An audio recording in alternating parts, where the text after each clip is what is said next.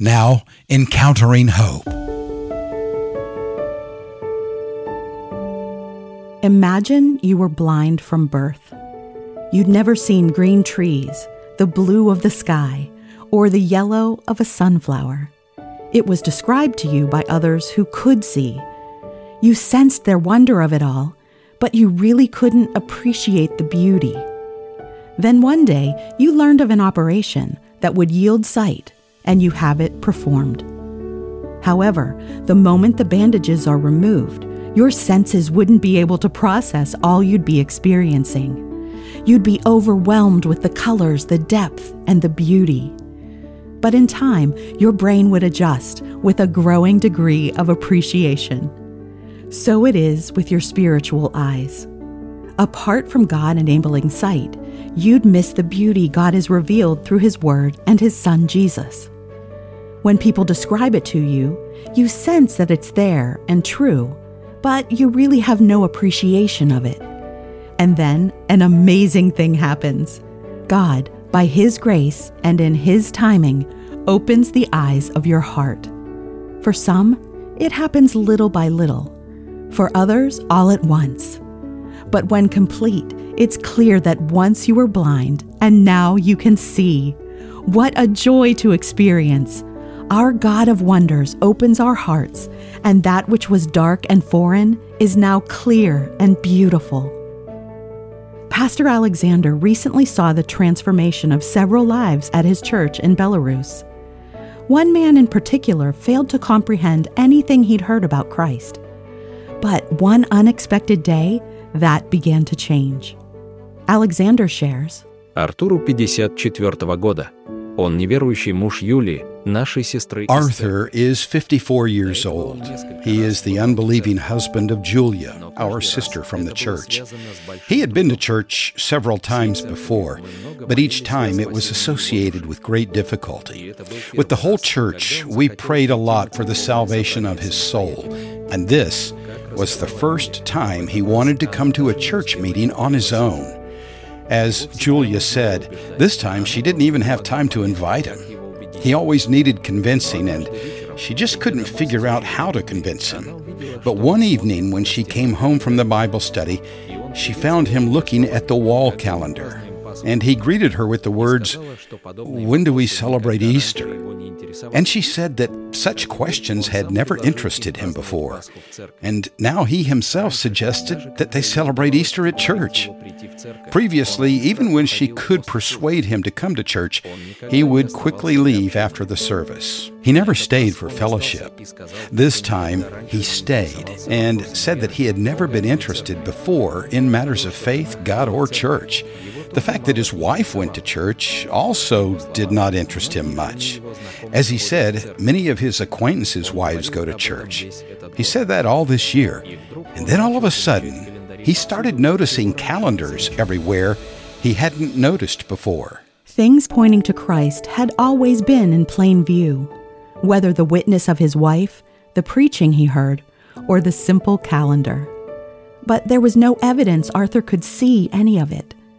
It was there, he heard of it, but nothing. Until one day, slowly, Arthur began to see. Оказалось, что календарей дома было немного. It turned out that there were a few calendars at home, calendars at work too, even going into stores, and there his eyes clung to the calendars. Then he began to look closely at the information on them and noticed that the same holidays on different calendars were marked with different dates. He had never noticed this before, and he wanted to know more about it. Since he knew that all holidays were usually associated with some kind of event, he became interested in learning about the events surrounding the celebration of Easter and other church holidays. Everything that was going on at the service opened up to him in a new light this time. We thank the Lord for his soul, and will continue to pray for his salvation. With increasing clarity, God is at work in Arthur's life. He's now seeing that which was obvious to believers, but blind to him. Whether in a small town in Belarus or a city anywhere in the world, only God in His timing can open the eyes of people's hearts. And then the amazing occurs. Those who are blind now can see.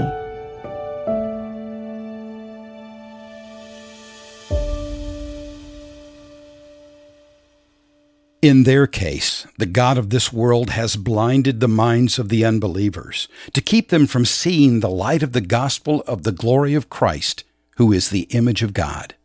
2 Corinthians 4, verse 4.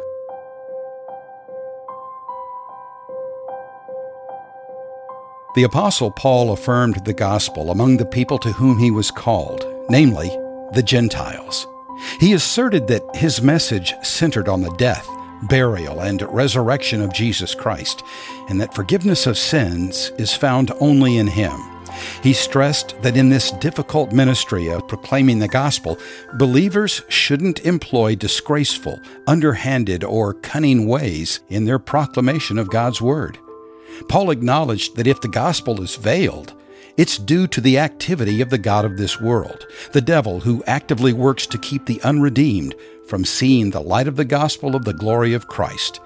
Paul and his ministry team knew that they were but clay pots, vessels in God's hands to proclaim Christ.